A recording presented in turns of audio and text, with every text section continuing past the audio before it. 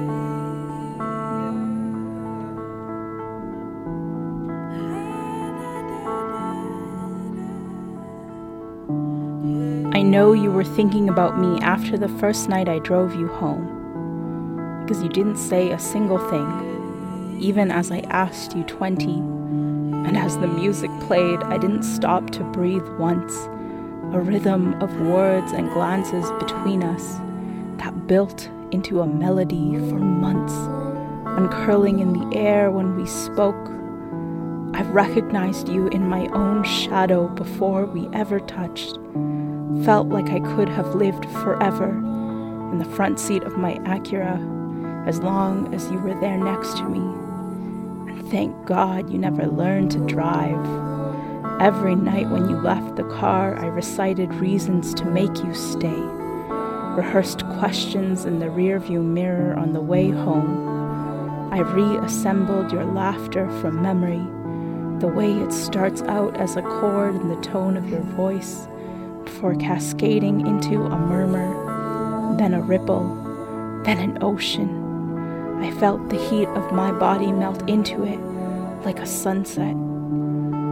I've never been appreciative of a breathless giggle, never been so impatient with the slow growth of our entangling ivy, never heard music leap from the background until I met you, until I tapped the steering wheel to the pulse between us. How hungry I was to learn you, to feel you in both hands. I wanted you unspeakably from thigh to thigh. And as we aged by the day, I knew our alphabets were reshuffling, trading in tiles for blanks, throwing out last names in favor of firsts, and then throwing out firsts in favor of none. And I still remember when I lost my hello to a moment, when seeing you walk towards my car felt less like prom and more like a homecoming. And for me, it was clear that our nights stopped ending at the door when I stopped speeding on the drive home just so that I'd get the chance to see you again. And our voices took on a new language, new words we couldn't pronounce out loud. Talk of boys dying in the grass outside your building. Talk of other girls long gone.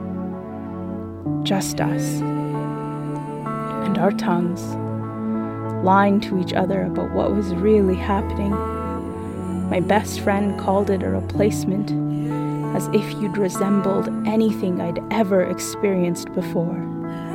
We were trapped between the heat vents and then the air conditioning for weeks, and I'd swore 4 years ago that I wasn't ready for love or boys again, especially not ones who wrote poetry or Shakespearean sonnets.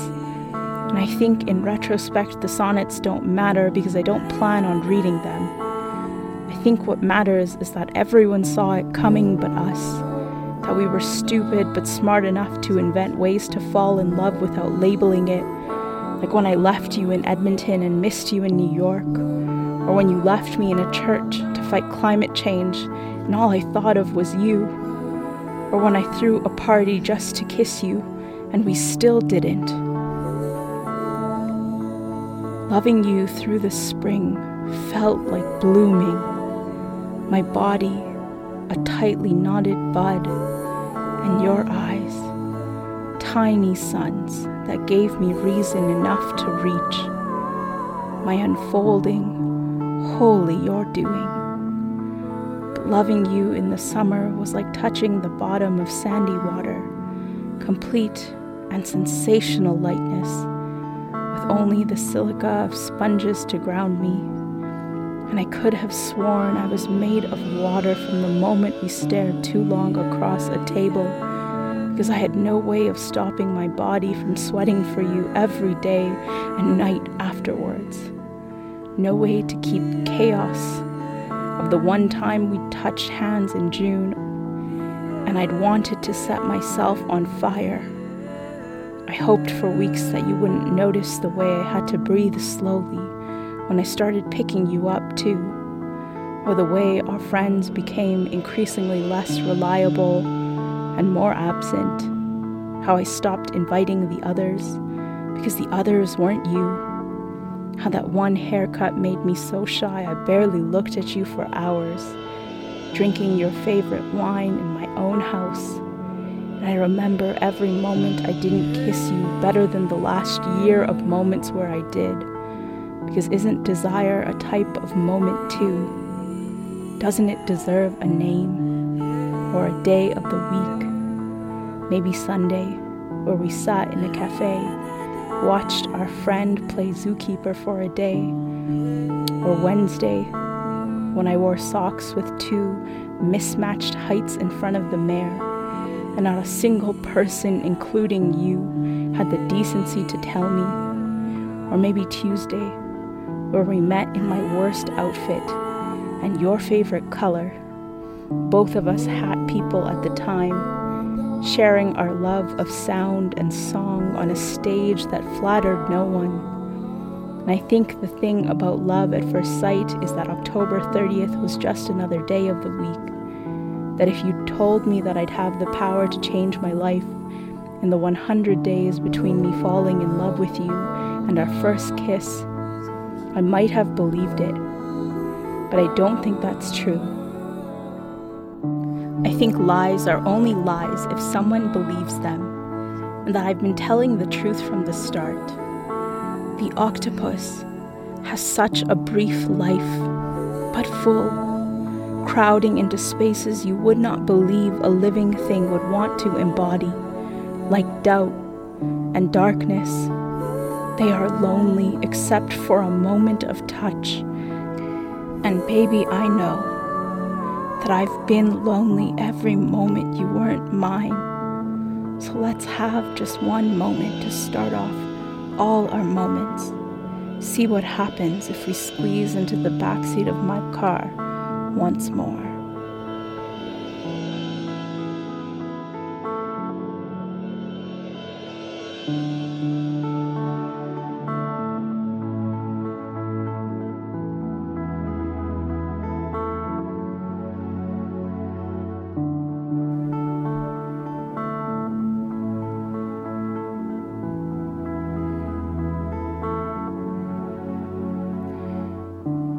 The first time we danced, we should have been in a ballroom or a one-act, not a galley kitchen built in the 70s, which is my way of saying that every moment with you is an epiphany.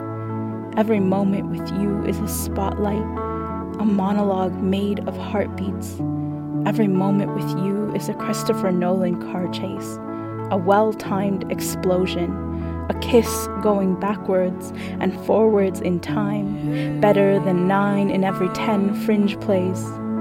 Every moment is a roll off a moving train into soft grass in an English moor, as we both escape what we would have become before we'd met.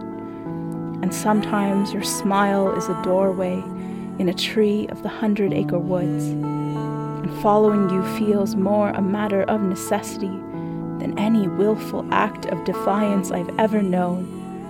And I wish there was a word for longing that didn't feel so finite, a word that encompasses the way you and I become so much of each other when we're together, that any moment we're apart defies Bernoulli's principle. We are liquid when we touch, and when we touch, I need you like I need the water in a warm bath or a bowl of shin ramen. And all you need to know is that if I knew how to dance at all, I would have written you a novel instead of a poem, convinced an entire village to host a ball at Netherfield Park in your welcome. And although our story will never be published, I am free, knowing it requires no editing, only inksheds, smolderings of all our seconds and seconds. And if I had breathed for even a second the first time we kissed, I would have remembered something other than your name, like mine, and the way it finally found a page in history when you said it out loud that first time. And I know I felt momentous because the wind blew. I felt the beetles at our feet swim faster. I felt the pond inhale next to us. I felt like a dream, caught in sunlight, made visible when it heats the earth. I am something made of orange and blue. I burn from the inside when you touch me, each finger a candle in a firefight. You and I, setting ourselves alight over and over again. I'm a Turkish chimera on a mountain I climbed 7 years before we met, and making it to the top instead of falling that day felt like a big deal. I said no the first time you asked me out, and it's because I wanted to prove something stupid about being alone, and it didn't work out at all, and I'm sorry I was scared then. And I'm sorry I feared that you'd do something unforgivable and permanent and life-altering, like let me love you the way I've been afraid of loving you for years before you came into my life. And in my defense, I was right about the fact that loving you is exactly what Call Me Maybe would feel like if it was a poem. Loving you is the way I smile when I touch the crust of your ear as you sleep, or the way I feel when I know you're listening to me work through a bad metaphor before I hit a good one. And I think I'm 14 years late, but I finally understand Christian rock. Loving something so much you write about it even when no one else cares. And I want to spend my next decade being loved like you want to love me, with my hands in yours, eyes open, no regard for salt or skin, the way we're tide pools holding and releasing with the mood of the moon. I want to spend my next decade embarrassing our friends, forgetting how to socialize. And what I'm trying to say is that I love you so much that I want Robin to dance at our wedding and then never dance again. I want Francis and the Lights to retire. I want Elton John to go on a farewell tour, and personally, I don't care what the others will do to us when they find out it's our fault, because I'd like to think they'd be happy, that they'd want what we want, that they'd buy as many matching shirts with my face as we have. And if that isn't revolution, then what is revolution supposed to be? Are we not bursting stars on the verge of becoming black holes, holding everything close until it is too much, without ever realizing? I was incapable and clumsy before you, so take who I was before you, and we'll forgive her together. We'll show her there's something bigger than the slits and the scars and the wizards and their castles eating hearts. Show me your hips and your comically small inseams, and we'll take our Sundays and our mini waffles and our crooked stacks of poetry books and give them a future. Take my hand, take me lifeline to knuckle and say yes, quietly, and then loud and all at once. And I promise you that in the next lifetime when we meet as two shrimp in a Venus flower basket under the deep sea, it will be a privilege, as it's always been, to see you again.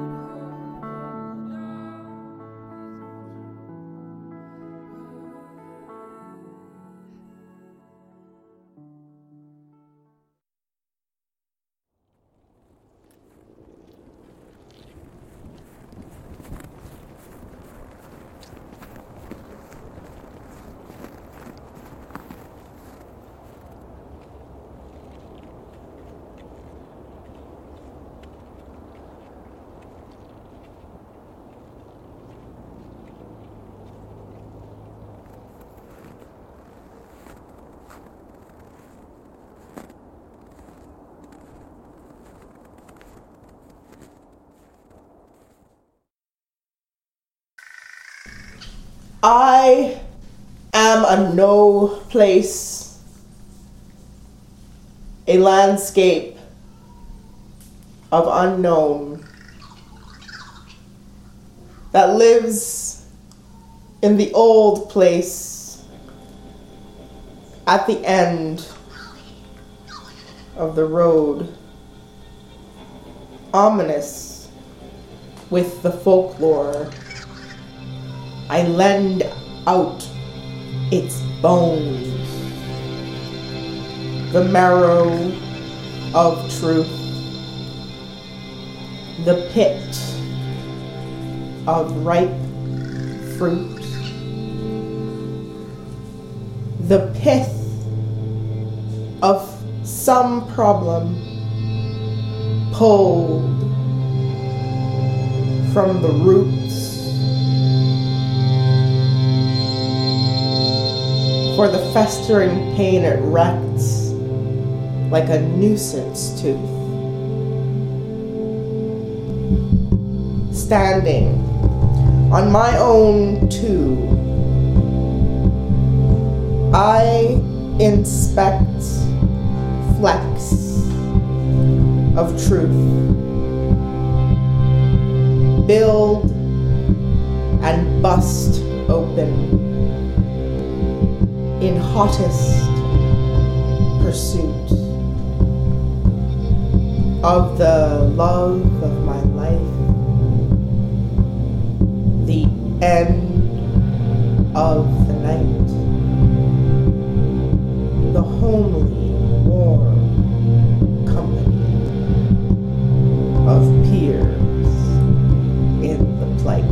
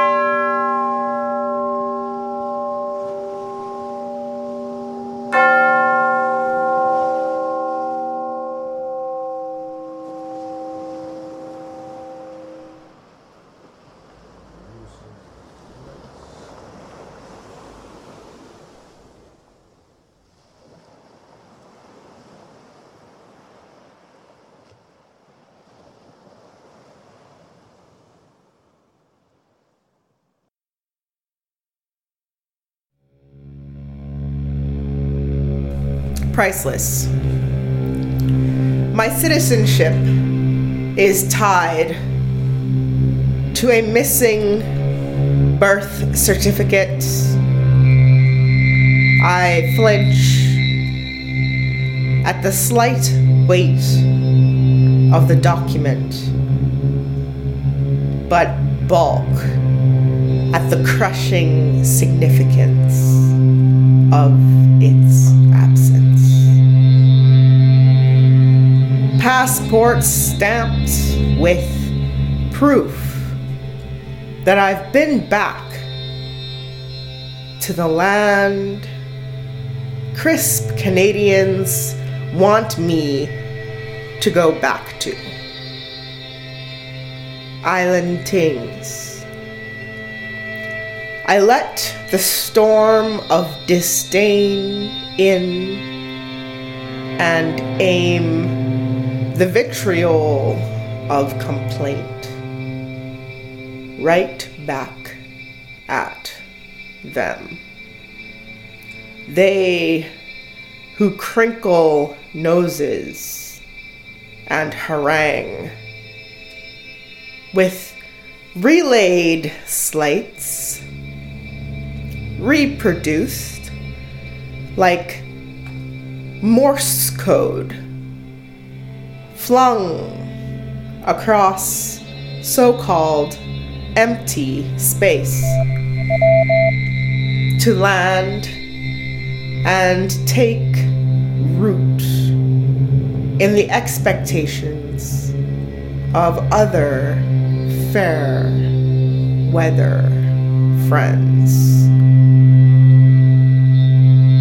My mission is too occupied with feigning a crinkle-nosed facade, a hope of belonging by getting to know the parts of speech that warrant turning the neck up and back to thwart the smell of foreign storms. The language leaves me nothing. I've lost the tongue that could call me before I even held its bloody heft in my hand, while white pop radio poets stake a claim to offering legitimate angst. I live in the bog of loss, monstrous and cross. Butchers of the land claimed hand over fist. So my soft hands resist with typescript blips that stir the need to scream incantation for the protection all the saviors could never afford me.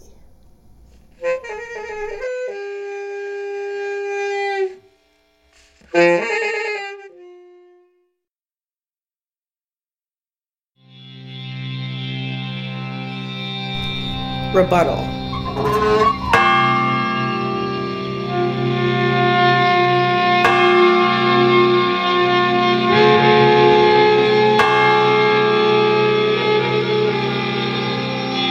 I was born in the place where I took on faith. Proof lies below the surface of this statement.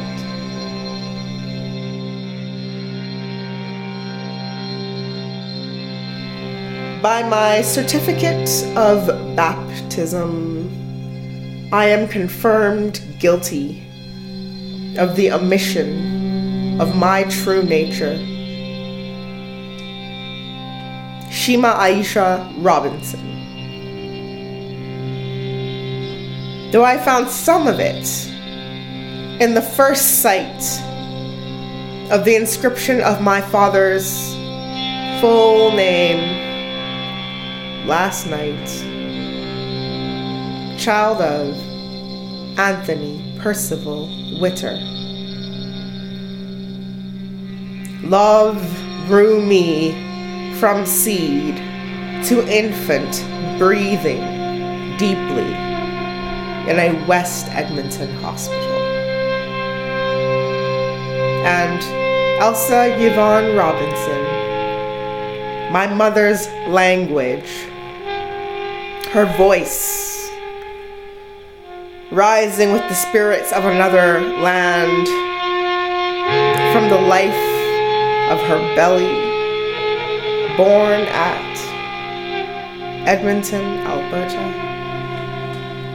was the only clarion call I ever heeded. On December 28th, 1984, was this day received, as I never wished to be, into the Holy Catholic Church by baptism in the name of the Father and of the Son and of the Holy Spirit. I am loath to know those three. At Edmonton, Alberta, Canada, I was 8 years into the deficit and still had no notion of why it was important. September 26, 1993. This is Dominion Rule, direct from St. Paul's United Church, banished forever from the confines of sanctified Sunday school in a congregation of the United Church of Canada, long before I would ever have the damning proof of voluntary belonging. Signed, sealed, delivered by Reverend Dr. Gordon J. Oakes, minister. Reverend Jeff Chalonnet, Marina Plews, clerk of session. So I still don't believe in Jesus, nor do I know what is absolutely true. But here I am, not yours, truly.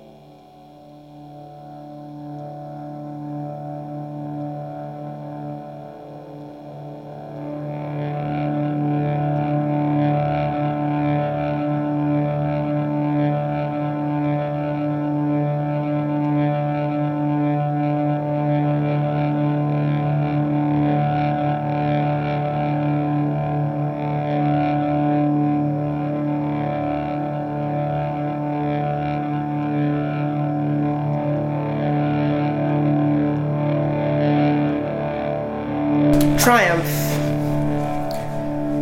The sun rose over me and lit my waiting face in a dream of solemnity that could transform my place from the spot I've been set on to ruminate on on this clock to the hot homeland I've longed for and forgotten.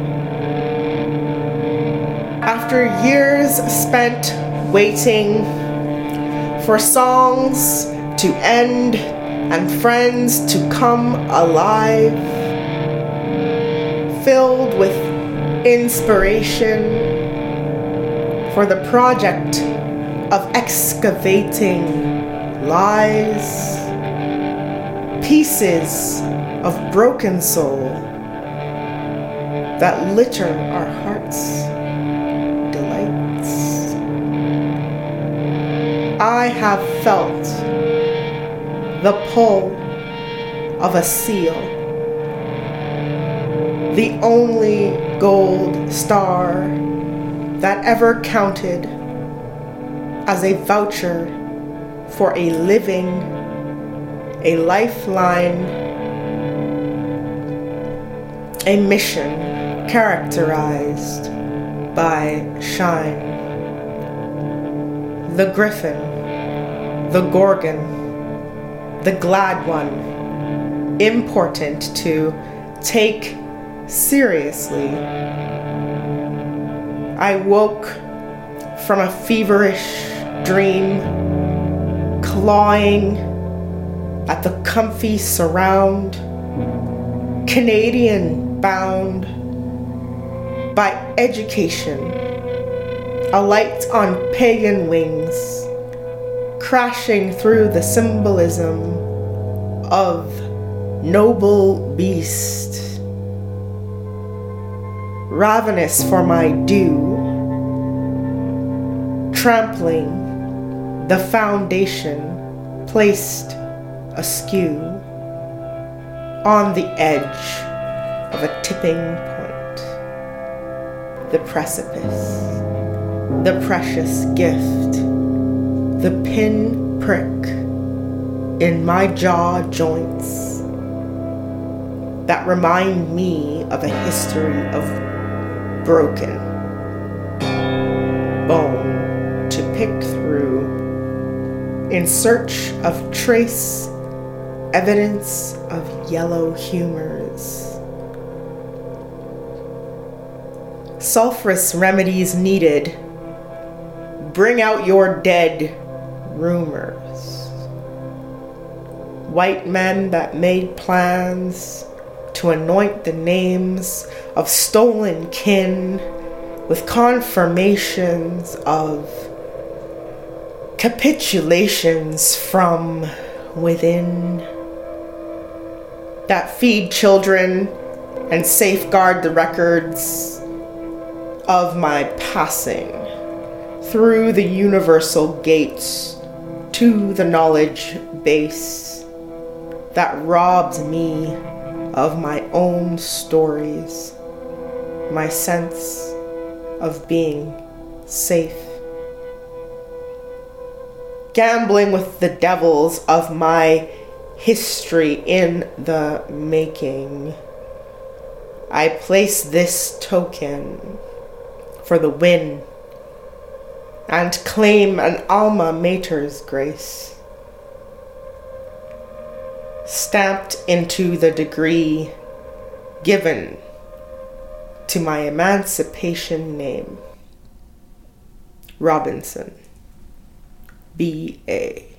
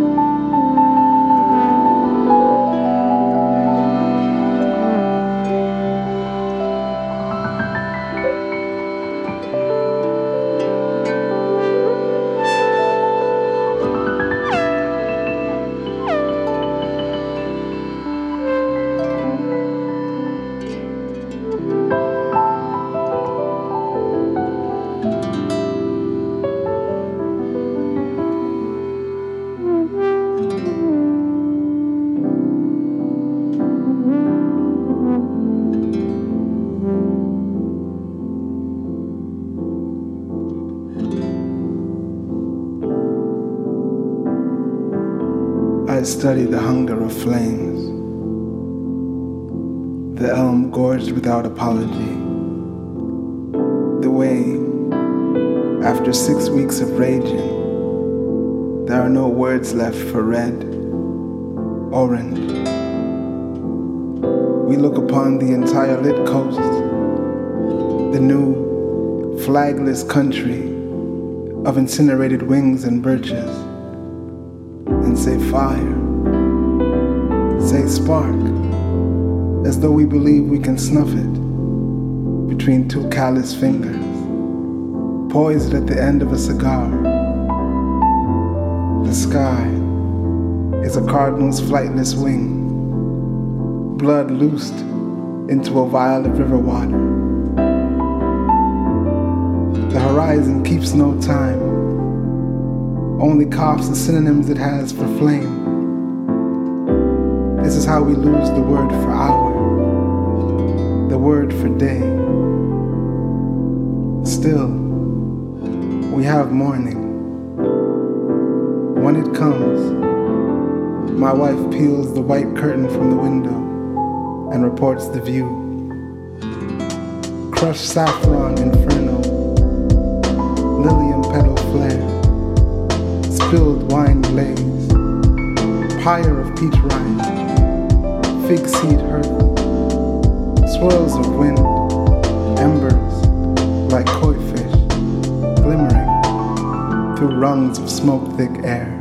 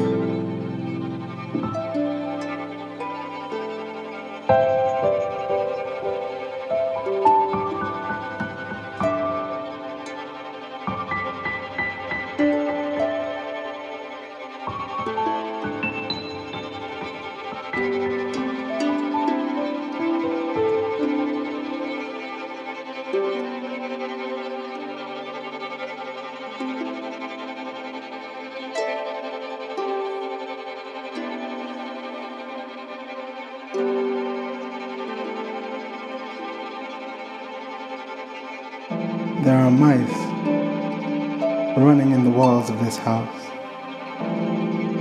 Some die behind the white oven, squealing like broken alarms. Most scurry through the ribs of the kitchen, jet at night through the leaden pipes like gray water. I turn them to water, yes, so that I can sleep as the pear tree does, without stirring. Rain batters its slick trunk, its burnt orange leaves curled around wind like fingers of an atrophied hand. Let rain come like 3,000 rodents fingering the hinges of my front door. My eyes are already darting beneath their lids. My lover's arm is slung across my slipping waist. In dreams, I am already a student of water. I fill my father's garden with roses, balance crescents of fecund dirt under my fingernails. I have been the storm, pelting the sea where my grandfather's ashes are spread. Have doused my head in the salt water where his youngest face was washed. I am sleeping, yes, in a dream of rain, swimming as easily as salt and blood through my body's history.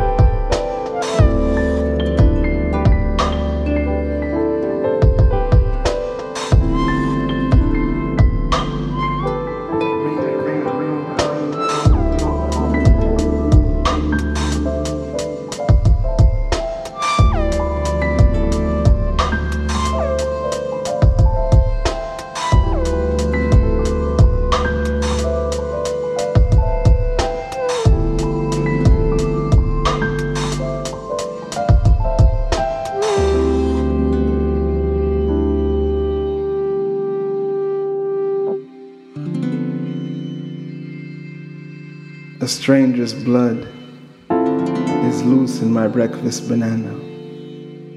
Behind the tennis court and gull-eaten beach, bodies molder in cells and sleeping bags, concrete and the shade of apple trees.